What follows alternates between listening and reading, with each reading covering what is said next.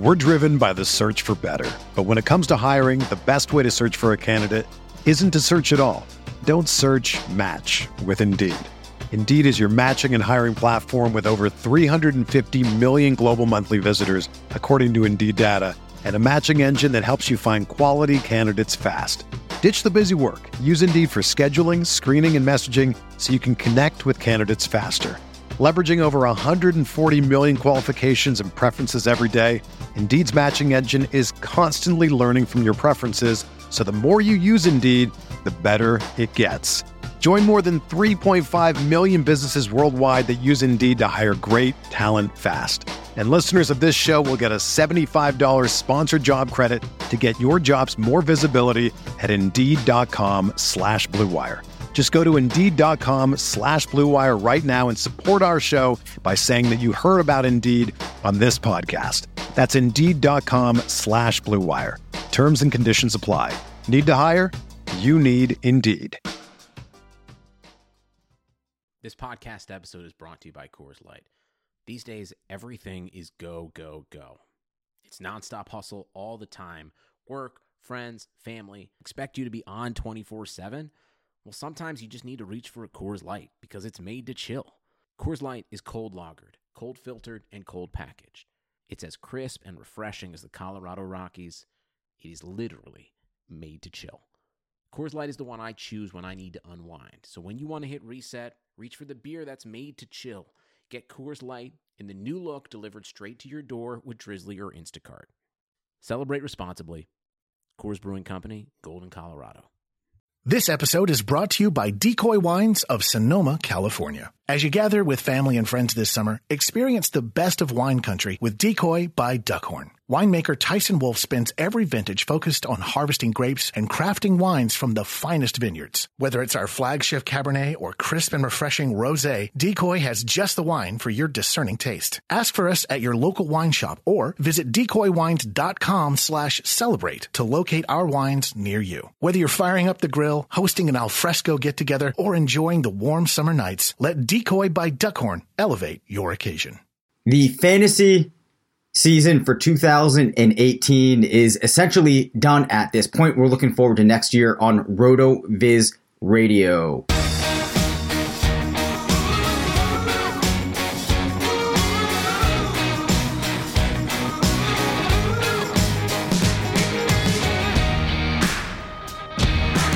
Welcome on into RotoViz Radio. I'm Dave Cabin, Senior Fantasy Analyst at RotoViz. I am joined by Matthew Friedman, the Editor-in-Chief of Fantasy Labs, part of the Action Network. Matt, the grind is just about done. How did the season end up for you? It went well. And, week 16, Antonio Brown win-off classic. My mentions are being destroyed. But this isn't going to get me down. It's the holiday season. I won my longtime, or let me knock on wood here. It looks like I will win as we're recording this, my longtime Dynasty League, fourth championship in 7 years. So excited about that. And one thing that the Antonio Truthers maybe forgot was that for my bold call this week on the Action Network NFL podcast, I actually said Antonio has a 100-yard, 2-touchdown game. So I feel my pulse. I feel like I'm still on the pulse of this Antonio Brown situation. And I bet the over on the fantasy props at my bookie on Antonio Brown. So feeling actually pretty good about how everything went this week. Nice. Well, I guess we should say happy holidays to everybody out there. Matt and I decided to record this on Sunday night so that we could get this out. Maybe if you're driving somewhere, you have a bit of a trek. Actually, Sean Siegel apparently just finished a 24-hour cross-country drive for Christmas. So if you have something similar, maybe you can listen to this. As a disclaimer, I was at the Patriots game today, so I really don't have too much on the games that started in the latter portion of the day, but I think we're going to look ahead to next year a little bit. Obviously, you have Antonio, as Matt just mentioned, 185 yards, 2 touchdowns. Behind him, Robbie Anderson, 140 yards, 1 touchdown, 29 points. Matt, Robbie Anderson was a player that I was very high on going into the season. I think what we may have seen was a team that took some time to find its identity, a rookie quarterback that had to get a little bit more acclimated to the NFL before a player like Anderson could put it together. And down the stretch, he has now had a couple of nice games. Do you think that he's starting to reach the, I guess, weekly floor where he kind of could be usable next season, you're thinking? Maybe. I mean, one thing is he was in a really good matchup, and so I think that was part of it, but he is seeing heavy target volume. He's had at least 7 targets in the last 4 weeks. So there is a lot that is good with him. And his situation, as you mentioned, is improving with a promising rookie quarterback who is developing as the season closes.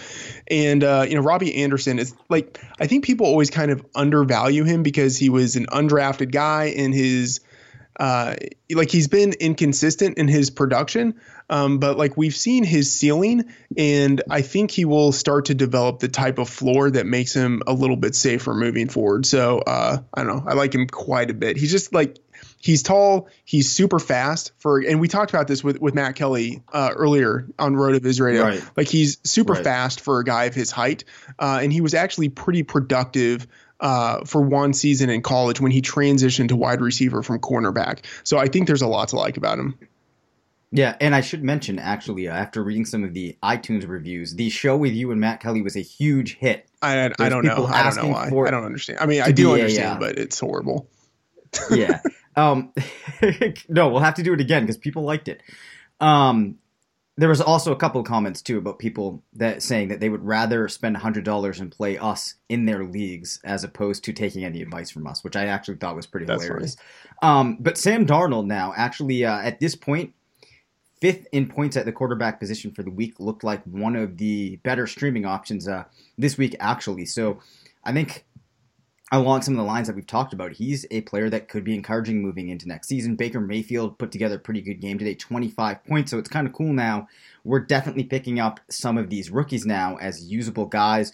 Josh Allen did not look good today. I got to see firsthand just how incompetent he actually is. He threw probably one of the worst interceptions that I've ever seen today. Still managed to finish with about 12 points, though, somehow, with that one touchdown pass kind of at the end to save the day. At the running back position, Christian McCaffrey, I don't know if you saw this, but now he has eclipsed as a running back a single season reception total higher than his dad ever saw playing wide receiver, mind you. So he's just absolutely killing it. And I think moving into next season, Matt and I are going to kind of look at this in a couple of minutes. I think he's probably going to be a top 6 pick when you look at the way that he's being used, the team that he's on, and how productive he was this year. For those of you that owned Aaron Jones and he went out with the injury, it's probably disappointing now to see that Jamal Williams finishes with nearly 28 points today, and it could have been Jones winning you your championship. Elijah McGuire, we should probably mention, with the 23.5 points. CJ Anderson, Matt, I did not see this. Yeah. Is this true? 23 points? What? Yeah, generational talent. And sorry, I think I thought I had my mic on mute and I was typing. I was responding to a troll on Twitter. That's it's got to be done in a timely fashion. So sorry if you could hear me typing furiously in the background. But yeah, CJ Anderson, hashtag generational talent. Really showing what he could do behind a good offensive line this week. So, good situation for him. Wow. So they picked him up and put him right in there. And then Darren Sproles, is this true? 20 points? Yes. And Darren Sproles in my starting lineup in the Dynasty League. No way. That's how bad my running back situation was this year. And then I look down further the list, and again, I'm catching up on this because I was, at the game today. Jacquizz Rodgers, 7th on the week at running back with 19 points. Yeah, I mean, 2 rushes. Yeah, one for a score, 7 recs. Yeah. Wow. Yeah, I mean, it's week 16, so like the waters are muddied to begin with, and then it was just a weird week in general for scoring and running backs. Yeah, so then Donta Foreman actually first game back. It looks like he actually did something. 11 points. I don't know if you got to see any of him to have any analysis on, if it looks like he, Yeah, could I mean, replace Lamar Miller next season. Yeah, I mean, his big scoring play was on a reception, which like that was always the knock on him coming out of college, was that he couldn't catch the ball. But he at least did something as a receiver before injuring himself last year. So I think there's definitely some potential there with him. I mean, he's definitely got like the size speed profile of a like prototypical back. If he's at least just like not a negative as a receiver, I think that's probably good enough. Yeah, definitely. Robert Woods comes in third at receiver so far with 28 points. Nelson Aguilar, big game, 23. Mohamed Sanu, 22. Interesting to have a couple of names up there that teams might have moved off of contributing at this point. Chester Rogers, big game, and T.Y. Hilton. So it looks like the Colts were impressive, only beating the Giants by 1 point. That's interesting. Yeah, and the Colts scored 4 touchdowns. And not one of those went to Hilton or Ebron, which I wouldn't have expected before the game if you had told me they were going to score 4 touchdowns. But yeah, their offense, came back from behind. I think they look like a pretty dangerous team. I know they didn't take care of business the way you think they would kind of take care of business against the Giants team. But I think it's the hallmark of a good team where they can have like a game that's not so great and then still pull it out at the end. So I think they will probably go to the playoffs. I hope they do. They look like a playoff team. Yeah, I think they're one of those teams that's putting things together at the right point in time, which definitely makes for a dangerous opponent to face in the playoffs. And this was one of the the Colts were one of these teams that you heard some sharp guys, such as Warren Sharp himself, talking about heading into the season being a team that was really going to turn things around. And I think we definitely saw that. Andrew Luck has been fantastic. It's encouraging to see what Marlon Mack was able to do. And Ebron obviously outperformed what even his biggest supporters would have expected. So they've definitely been a team that I think a lot of players will be excited about owning some percentage of next season. Now, Calvin Ridley, 18 points on the day, finds the end zone again, only 5 targets. We've now got to see a full fantasy season from Ridley. He's had tremendous games, the 3 touchdown game early on in the season. He's disappeared at points. I actually have to rule that it was a pretty good rookie campaign, but it is hard to deduce just how good of a receiver he actually is, but maybe from a fantasy perspective, it doesn't matter. Yeah, I think it was a great rookie campaign. And I think what matters more kind of for predicting how rookies will do moving forward isn't like the week-to-week consistency, but just kind of like the raw total of like the raw production that they get and the targets that they get and like the routes that they run, just like how incorporated to the offense they are. And he's like clearly a very integral part of the offense. So although his production was inconsistent, like he's going to finish the year with like 9 or 10 touchdowns and like 800-ish maybe receiving yards. Like that's a really good season for a rookie. Yeah, that is. I'm looking at this now. So 87 targets on the season, 59 receptions, 789 yards, 1 touchdown. Very easily next week could pop that up too. Yeah. So, I mean, that is a really hard stat line to ignore, especially for a rookie. Now, I'm looking at some of these other results too. So it looks like Aaron Rodgers finally put together a monster game. I'm seeing a couple of receivers here, Equanimeous St. Brown, Devontae Adams, obviously. Jake Kumerow. Oh, man. I'm going to be honest, Matt. I need some background on him. Oh, Kumerow, like he was like a preseason darling.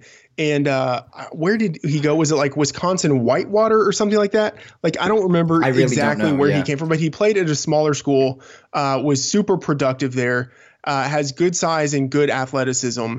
And like one of those guys who has kind of like been hanging around the league for like 2 to 3 years and like started to have a really good preseason. And like there were rumors like, hey, Aaron Rodgers really likes him. He could be someone who breaks out. And then he had, what was almost a season ending injury in training camp. So like he hasn't been playing till now.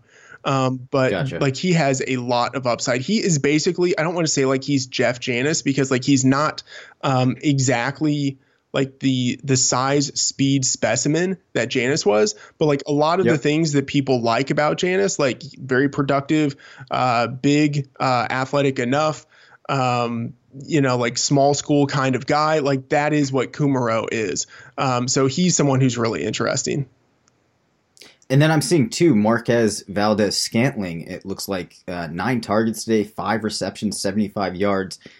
The natural question here is, next season, Geronimo Allison will be healed from the injury. Is he the number 2, or do you think that one of these younger players surpasses him behind Davante Adams? I mean, I think one of the younger guys surpasses him. I was never really all that interested in Geronimo Allison to begin with.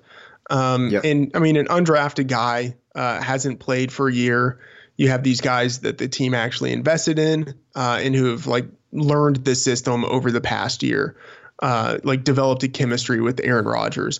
So I don't know. I mean, there might be some room for Allison in that Cobb, I believe, will probably be gone.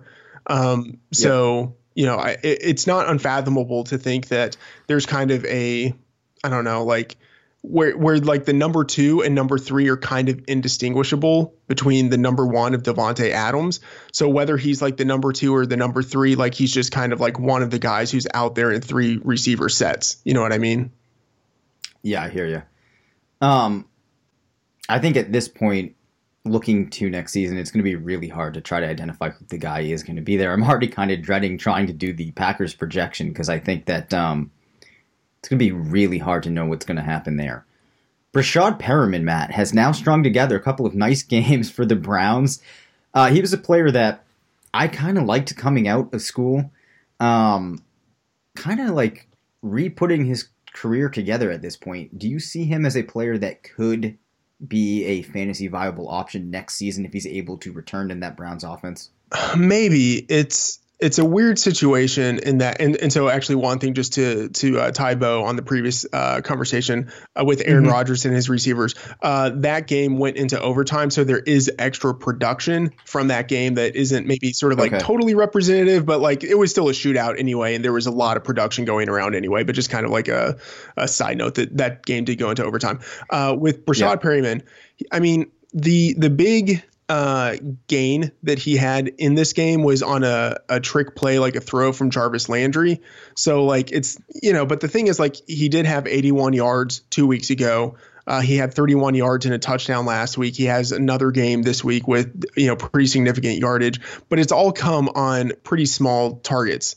You know, just sort of like 2 to 3 targets is really where he's living. So maybe there's the possibility for him to emerge, but I don't know. I'm not going to put too much stock in him right now. Did Landry have something in his contract that he had to throw like X amount of passes this season? I don't know, maybe. But if he did, then they probably wouldn't have let him. Yeah. All right. Just looking quickly here too at tight ends. Chris Herndon, who you've talked about a number of times, had a day-to-day. Yes. It looks like 1 touchdown, 82 yards. Evan Ingram gets back into the fold. Of course, some of that has to do with OBJ being out. And Mark Andrews, another younger tight end, finishing with 16.3 points.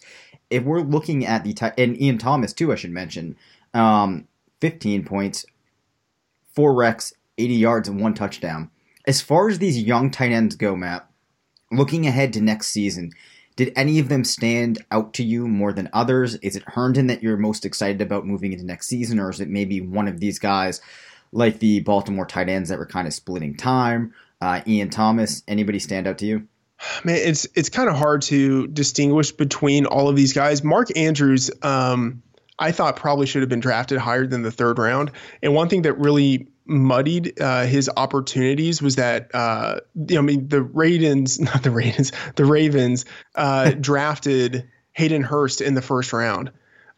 Like he was kind of presumed to be the guy, but he wasn't nearly as productive as Mark Andrews in college. And, you know, maybe some of that is kind of the scheme that he was in, but whatever. I don't know. Andrews, I think he's shown he probably deserves first shot at being the guy next year. He's just done much more with his opportunities. But with the younger tight ends, it's still hard to know. And I'm much more interested in the group of like second-year guys who are entering their 3rd year than I am in the rookies. That makes sense. I'm also seeing that Kyle Rudolph had a day-to-day, 9 targets, 9 recs, 122 yards, and 2 touchdowns. Yeah. I think one of those was like a Hail Mary at the end of the half to get. So it's not entirely representative. But it's like Richard Rodgers, like getting the Hail Mary like a couple years ago from Aaron Rodgers. But yeah, I mean, they did use him much more than he's been used at any other point this year, which is pretty encouraging, especially because he is such a good touchdown producer, and he hasn't really had the ability to do that for most of the season. Yeah, for sure. I also think that it's worth noting, we've talked about this a couple of times, just about how much of a fall off there was for Brady from a fantasy perspective this year. Hopefully you did not play him. Just 5 points today. Yeah. Another low day for Marcus Mariota. And like talking about Brady, he was lucky to get 5 points. And we have to mention Gronk getting 0 points. Yes. Like it's man, you don't want to say the end is nigh, because they got a win when they needed it, and it looks like they have a real shot at getting the first round bye. So I mean, totally conceivable that they could be in the Super Bowl once again. But it's not as easy for them this year as it was last year and the year before that. Yeah, it certainly isn't, and I think that the competition that they have in the AFC is a little bit better this year, or there's more teams, I think, that are in that realm of beating them, or that have the potential to. Perhaps not that one team that you'd be really worried about them facing, but there's a number of teams. One of who would be the Chargers, who, Phillip Rivers, just 3.34 points in the championship game. I was impacted by this. Mike Williams puts up a dud. Melvin Gordon did get back and find the end zone, so I think that was encouraging, but you know, you never like to see a guy like Phillip Rivers with just 3 points in the championship week. No, I mean, it's hard to know exactly what it is, but I mean, the Ravens have a good defense. Keenan Allen wasn't totally healthy because of the hip pointer injury. And the Ravens are just a hard team to prepare for because of the way that they run their offense. And they chew up a lot of clock. So just fewer opportunities in general for opposing teams to score points. So, I mean, who knows exactly what this week means for the Chargers moving forward. I think it's more just kind of like they performed on the low end of their range of outcomes, given the matchup that they had. Right. And I also want to mention Matthew Stafford, who went under 5 points today and has just been a complete debacle for teams that thought he'd be their quarterback going into the season. I don't even really remember the last time that he had a decent game. No, it's been bad. It's a lost year for him. This episode is brought to you by Decoy Wines of Sonoma, California. As you gather with family and friends this summer, experience the best of wine country with Decoy by Duckhorn. Winemaker Tyson Wolf spends every vintage focused on harvesting grapes and crafting wines from the finest vineyards. Whether it's our flagship Cabernet or crisp and refreshing Rosé, Decoy has just the wine for your discerning taste. Ask for us at your local wine shop or visit decoywines.com/celebrate to locate our wines near you. Whether you're firing up the grill, hosting an alfresco get-together, or enjoying the warm summer nights, let Decoy by Duckhorn elevate your occasion. Love a good deal? Sail into the season at Banana Republic Factory's Mega Labor Day Sale. Entire store 50 to 70% off. Dresses from $19.99. Polos from $16.99. Find your nearest store or shop online only at Banana Republic Factory. It is a lost year. Sure, watching football is fun, but it's more entertaining when you have some action on the games. Guys, you've heard us talking about this for weeks. If you're still on the sidelines, don't be anymore. Doesn't matter if you're an expert or a rookie. Bet at MyBookie. You can bet a little, win a lot. Pick 3 teams to win. If you hit all 3, you could win up to $600 off of an $100 bet. For example, we have the playoffs coming up. College basketball's in full swing. There's still some bowl games. NBA, NHL, esports, you name it, they have it. It's the one bet that we know you'll be happy with all year. We trust them. And if you sign up this week, MyBookie will give you a 50% deposit bonus to jump start your bankroll. Make sure that you follow at BetMyBookie on Twitter. They've given away a ton of money to their followers this football season, so don't miss out on all of the awesome upcoming action. Log onto MyBookie right now and use promo code RotoViz to get a 50% deposit bonus. That's RotoViz. You play, you win, you get paid.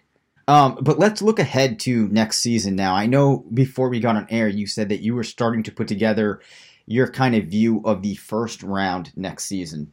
Yeah. My question for you is, let's kind of talk through what we think if we were to create like and do we want to do this for PPR, I'm assuming? Yeah. What we think our first round would look like for 2019. And granted, like all of this can change based on, the offseason movement, whatever. There could be a lot of change in this. Who do you think is the number one pick? I mean, I know we talked about Saquon Barkley as a potential option an episode or 2 episodes ago, but I think it's going to be in the conversation. Todd Gurley, Saquon, Christian McCaffrey is in the conversation, I think. And then I think Ezekiel Elliott is probably in the conversation. I think it probably comes down to Saquon and Todd Gurley. But what are your thoughts? I think that it's going to be, I don't know, man. Like Saquon was so good, but we've now seen Todd Gurley for a couple of years have that level of consistency. So I really think that some of it is going to be predicated upon which player the analysts feel more comfortable touting as the number one, which I think would still be Gurley. I could see, though, how him being out today might impact that, but I really think which way the analysts go will kind of dictate who ends up being the first overall pick. I do think, though, that if I were making this pick, I probably would go on the side of Gurley, just because I feel overall a little bit better about his situation. I feel like with that Giants organization, you could have concerns about what's going to happen at quarterback, how productive that team can be, although he is so good that I don't think it really matters. Yeah. But I think we still end up seeing Gurley as the first pick. It's interesting. I think I might go with Saquon. And I mean, I think I don't know. I could see either one. But for me, like we've seen Gurley in negative circumstances and we've seen him underwhelm in those circumstances. True. Whereas Barkley, it's not that he's in horrible circumstances right now, but he's not really in a great spot and he's still been incredibly productive. And so I think so the thing is there normally is a pretty decent jump between year 1 and year 2 production for rookie running backs. And so it's hard to assume that we're going to get that with Barkley because he's already been so good.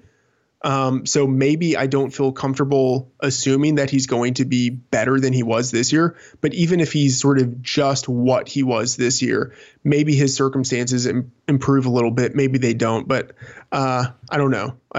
I think I would probably go with Barkley, but it's pretty close between those two.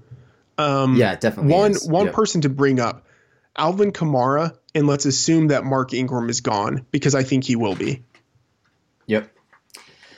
I don't think that people will be considering him in front of either of those two players, mainly because of the, I guess, kind of drop off in his production when Ingram came back, which I know in the instance where you're going to be considering him in this pool, he's going to be the main back, but I do think that it's going to kind of permeate into people's thinking, even though they know that will be removed, they won't be able to get over it. Because I think so much of what you see heading into the season relates to how players finished the season before.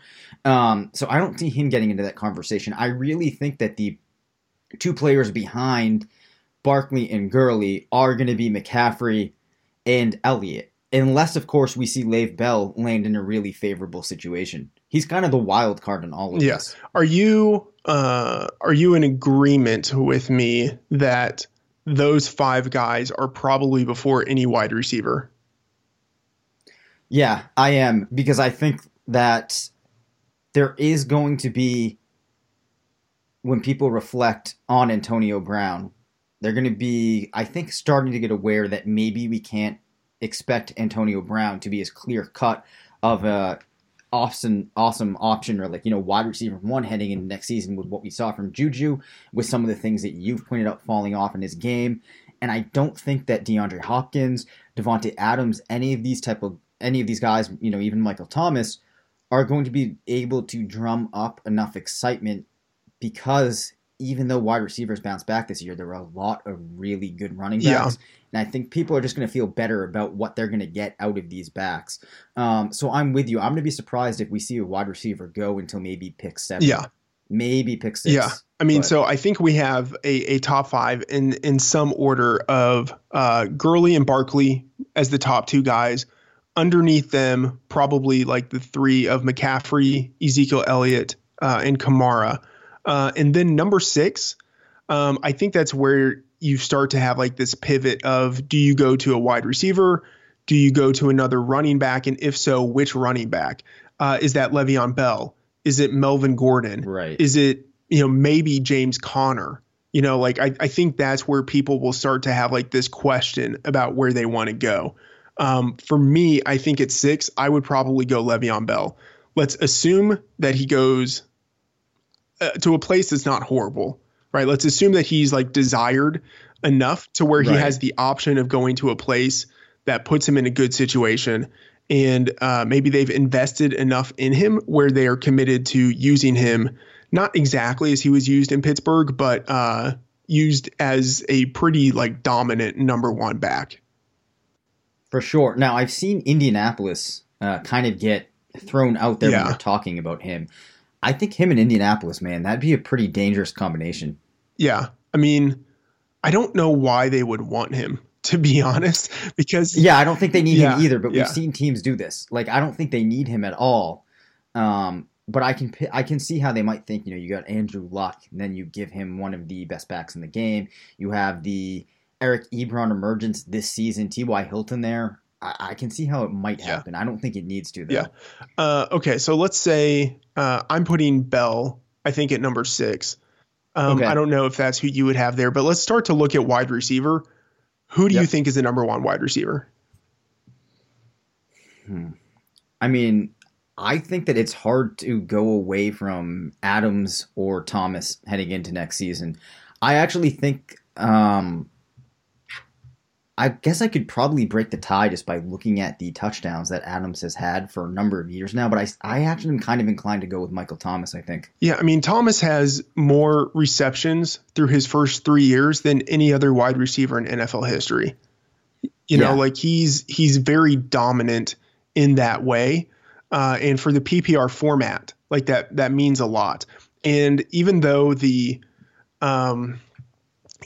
Saints have become much more of a run-heavy team, it's possible that reverts back a little bit next year. And even if it doesn't, like Thomas has still gotten targets in a run-heavy scheme. So yeah, I mean, I think he's definitely a first rounder. I think it's just a question of, is he the first wide receiver off the board, and how early are we taking him? Are we looking at him in kind of like pick 7, pick 8, or more like pick 10 through 12? For sure. And the other thing to note on Thomas, too, is just how efficient he is catching passes from Breeze, that it doesn't matter maybe, if he finishes with 30 less targets than some of those guys that might be before him, because the yardage is there as well, which you like to see. Here's a question. Yep. What about Hopkins? It's hard. But I feel like what we're going to see now is, well, I don't know if it's really going to happen, but I kind of think, like I've alluded to a couple of times, we're at the point now where I think we're going to see a bit of a change in who's finishing in the top 3 at the position. Not to say that DeAndre Hopkins can't do it, because I think he's awesome. But to me, I really think that Adams and Thomas have kind of separated themselves. So for me, I actually think I'm slating them in ahead of Hopkins. Interesting. I think so. Julio is interesting to me. Yeah. And I think from like a, real life perspective, he's probably the best receiver in the league. But he will be 30. There is the possibility of a new offensive coordinator, and that can maybe be a good thing, but that could also be a bad thing.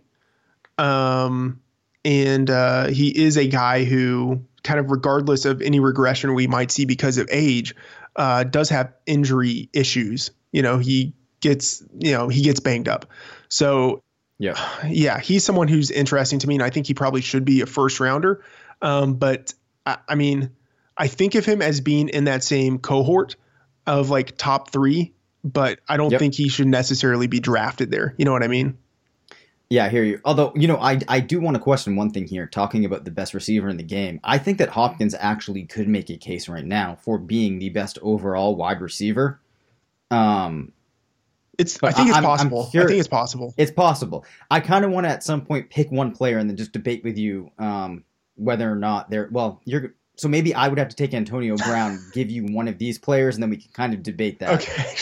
Because you think that Brown is garbage, obviously. Yeah, obviously. So actually, here's one thing that's funny. So I'm going to be like rehashing this piece when I'm like 90. So the first piece obviously like was bold. I would say too bold in certain instances. Yeah. But like the second piece was like very clear. It's like, he's not a bad player. He's not a top 10 receiver. This is where I am. And I feel I've actually had a pretty good week to week read on him. And I'm still actually pretty confident that he's going to continue to decline next year. So like, I don't know. I'm not going to say like, hey, anyone on Twitter, if we want to like take a bet, but like I'm very interested in seeing how he does against other receivers. Like I would be very interested if people wanted to make it interesting. Like Devontae Adams, like give me the not the field, but like I will take Devontae Adams versus Antonio, DeAndre Hopkins versus Antonio, Michael Thomas versus Antonio, Odell Beckham versus Antonio, Julio Jones versus Antonio, Juju versus Antonio. Like but I won't take just one of them. Like I want the group. You know what I mean? Right. Well, also I just want to point out here, right? Juju actually is ahead of Antonio in receptions. He's also ahead of him in yards. The touchdown difference is Antonio Brown 15 touchdowns, Juju 6. That's probably not sustainable. Happen. That's not sustainable, right? Like, Juju really is, I think, undeniably a top 15 wide receiver in the league. This is a very, very talented young player, so you're not going to see a disparity like that in those touchdown numbers. And if you flip away 4 or 5 of those, very realistically, could flip between the two, you're probably looking at Juju finishing ahead of Antonio. So I think that's actually a legitimate question heading into next season, is which one of them finishes with more points. And I think you could, I'd really, really, really have to think about that on any metric. Targets, I think that would be hard, but who knows? Maybe Juju could overtake him. Rex definitely is a possibility. Yards. So when you look at all of this, it does kind of speak to the fact that the Antonio Brown that we're going to get in 2019 is probably not going to be what we've seen the last 5 or 6 years. Yeah, like touchdowns and yards. Sorry, let me rephrase that. Targets and receptions and yards tend to be a better indicator of skill and an indicator of where touchdowns will go. Then touchdowns are an indicator of skill. You know what I mean? So like the fact that Juju is getting almost as many targets, is getting more receptions, and he has more yards too. Like eventually that's going to lead to more touchdowns. You know what I mean? So it's a situation where like I'm good taking Juju, but like, so just as like a blanket statement, I don't think Antonio is a first rounder. Like I think pretty clearly next year he's not a first rounder. Anyone who wants to take him in the first round, like I want that person in my league. I hear what you're saying, but I think that he actually will end up going in the first round. I don't see. I hope he does. He's going to. I think that we're still. See, I guess the challenge here in this list is, where we would actually take these guys versus what I actually think is going to happen. Oh yeah, I'm not saying what I think is going to happen. This is where I think people should be taken. Oh, okay. God, it's so tricky. I think for me, like I said though, I think I'm taking Thomas and Adams probably ahead of him. And as I say this, I should note I am holding almost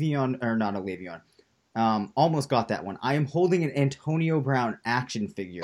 He's been my favorite player for a number of seasons. I'm holding. Yeah, I have to say, like, I really like Antonio Brown. Like, it's not like anything personal against Antonio Brown. Like, I think he was an awesome college player, could produce in a variety of ways. I liked in the NFL that he wasn't necessarily a speed guy, but was like a very agile, quick twitch guy who had great technique and was able to win in that way, So right. Yeah, I mean, like, I like Antonio Brown. I just, like, I'm not going to be the one who's, like, caught holding the bag on him, you know? Yeah, exactly. And this comes back to when you start to get signal that a player could have a drop-off, you adjust. And I'd rather take my picks next season and put them into players like Adams and Thomas versus Antonio Brown. Because even if Antonio Brown does finish again as one of the top 2 players, or, you know, top 3, I don't think you're going to see the substantial divide between him and any of the other players we've been talking about. It just does not seem very likely. So to kind of put my list here, I think right now I'm thinking probably Thomas, Adams, probably Hopkins. And then I think there's a couple interesting names to consider here. I think I actually probably would slate Julio in after those guys, then maybe Antonio. But Adam Thielen, I think he's probably going to go overdrafted next season. Do you see any way that what he did this season gets repeated going into next? Not really. And I actually don't think he's going to be overdrafted. Really? Yeah. I think, like, I don't know. I think people still sort of like see him as like a mirage, you know, like they're kind of like incredulous. Like, it's the guy who's been productive for like a number of years, but people are still like, I can't believe he's this good. And then now he's like, he entered the league old. It took him a couple of years to get going. And now I think he's like 28, 29. Like, I think he's 29. Like, actually, he's older than people kind of think. I mean, he still seems like a young guy, but that's just because he hasn't been doing stuff for all that long. It just kind of took him a while to get going. So yeah, I don't know. I don't want like a kind of slot. It's not that he's only a slot receiver, but he's a primary slot receiver, like a 29-year-old slot only receiver who probably overperformed this year. Like, I don't want to be buying that guy where people are probably going to be taking him, even though I don't think the market is still going to be all that high on him. Gotcha. So I'm looking at it here. August 22nd, 1990, making him 28. I'm going to bounce this. Go ahead. So he'll be 29 when the season starts. Yeah. I mean, I don't want that. So to toss out another name here that we haven't been talking about lately because he got hurt, Cooper Kupp. Do you think that Cooper Kupp is a better receiver than Adam Thielen? That's a good question. I don't know if he's a better receiver, but maybe he's just in better circumstances. Yeah. And I mean, he was super productive to start the year. I mean, he was kind of the difference. Yeah, the difference in the Rams offense with Kupp in and Kupp out is actually significant. Yeah. I mean, like what Austin Collie was like to the Colts for like 8 games one year. That's like what Cooper Kupp was to the Rams this season before he got injured. Like, he was like, at no point could you say, oh, he's the number 1 receiver on the team, but he was the most productive out of them when they were all healthy. Yeah, absolutely. Another name that I think we have to just kind of float into this discussion is Tyreek Hill. Do you think that he deserves to get into the conversation of top 6 receivers for next season? Yeah. I kind of think he does. Yeah, I think so. It's a situation where he is really inconsistent, but he is still explosive enough where if you just kind of look in the aggregate at all of his stats, like right now he has we're recording this during Sunday Night Football, so discounting that game. For the season, he has over 1,400 scrimmage yards and 11 touchdowns in 14 games. Like, that's really good. Like, not many players have production better than that. Yeah, that's absurd. And there's also a return touchdown in there too, which like you can't really count on that, but like he's likely to get a return touchdown each year, or like a 1 rushing touchdown each year, or something like that. Like a miscellaneous score, somehow he will probably get it. Right. And of course, he plays in probably the most perfect situation that he could be in for his particular skill set. Yeah. So it's going to be hard to look beyond that. I guess the other player we should probably mention too is OBJ. He has a lot of name recognition. I think the difference between him and some of these players, with the exception of Hill, is the overall target load. I don't know if he's going to be able to get to that 170, 180 mark that you like to be able to get to for the overall wide receiver 1. Mm-hmm. And he's not as efficient as a Hill and we don't know what the quarterback situation is going to look like. And I think that people might be afraid, too, of Barkley taking up some of those important targets. Yeah. So a couple of thoughts. One, if Kamara is a first rounder and Michael Thomas is a first rounder, like they are obviously in a good offense, but like I think there's enough room in the Giants offense for Barkley and OBJ both to be first rounders. And I think the quarterback situation there probably won't be much worse. Even if it's Eli Manning, I don't know if he's going to be much worse last year than he was this year. And it could be someone else, like, I don't know. It could be another veteran that they bring in. I don't know, like Joe Flacco or something. And I don't know if Flacco would be worse. That'd be interesting than Eli. You know what I mean? It could be, I don't know, like Nick Foles. Like there are people out there that could be brought in, or it could be, a rookie quarterback. I don't know if that would be worse than Eli. I don't know. I think OBJ, just like in a vacuum, I'm thinking about this. Like he feels like a first rounder. He feels like a low first rounder to me.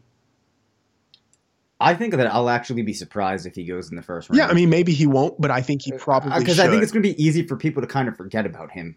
I don't know. But the other thing here, Matt, too, I think that, yes, Rob Gronkowski's out of the picture, but I do think that Zach Ertz and Travis Kelce now find themselves in the conversation for people looking for that differentiation at tight end, which I know some people really like. So I think it's possible that Ertz or Kelce could, kind of sniff the first round in a number of leagues.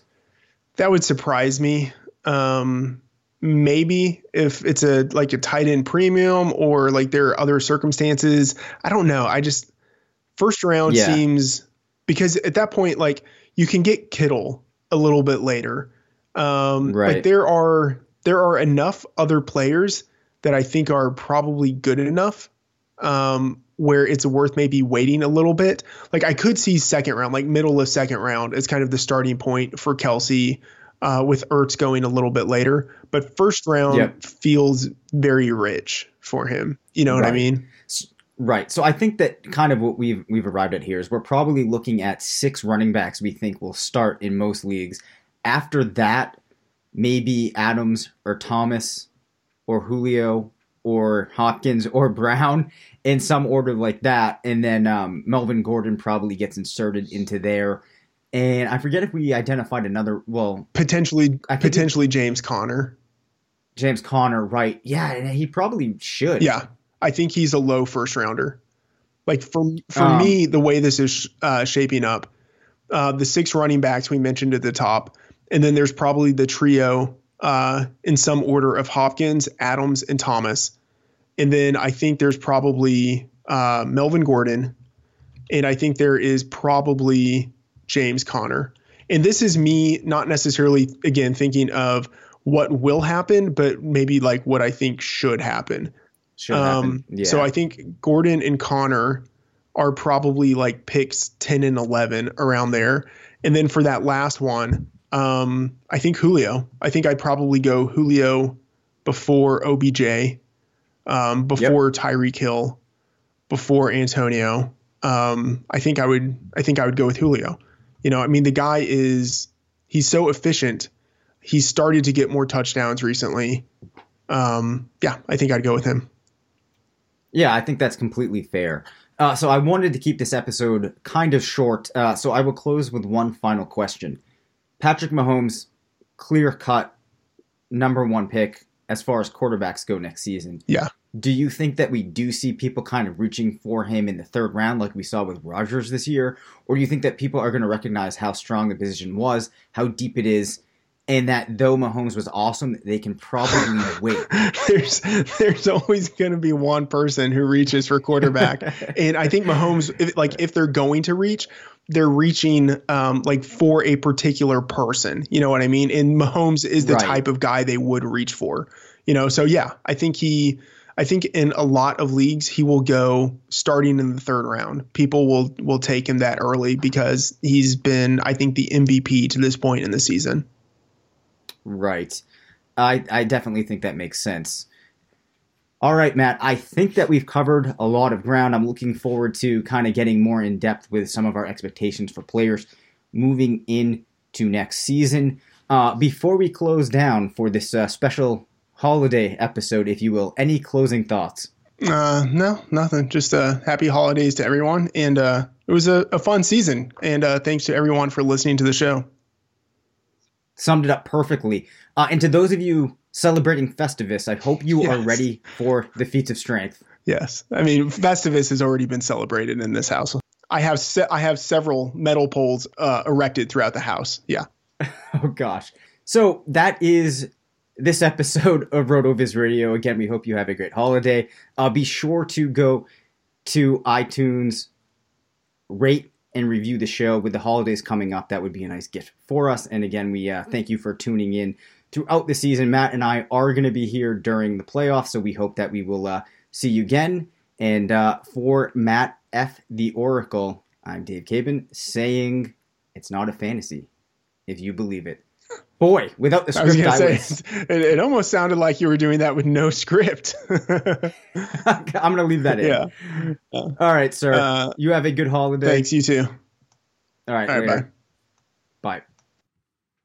This episode is brought to you by Decoy Wines of Sonoma, California. As you gather with family and friends this summer, experience the best of wine country with Decoy by Duckhorn. Winemaker Tyson Wolf spends every vintage focused on harvesting grapes and crafting wines from the finest vineyards. Whether it's our flagship Cabernet or crisp and refreshing Rosé, Decoy has just the wine for your discerning taste. Ask for us at your local wine shop or visit decoywines.com/celebrate to locate our wines near you. Whether you're firing up the grill, hosting an alfresco get-together, or enjoying the warm summer nights, let Decoy by Duckhorn elevate your occasion.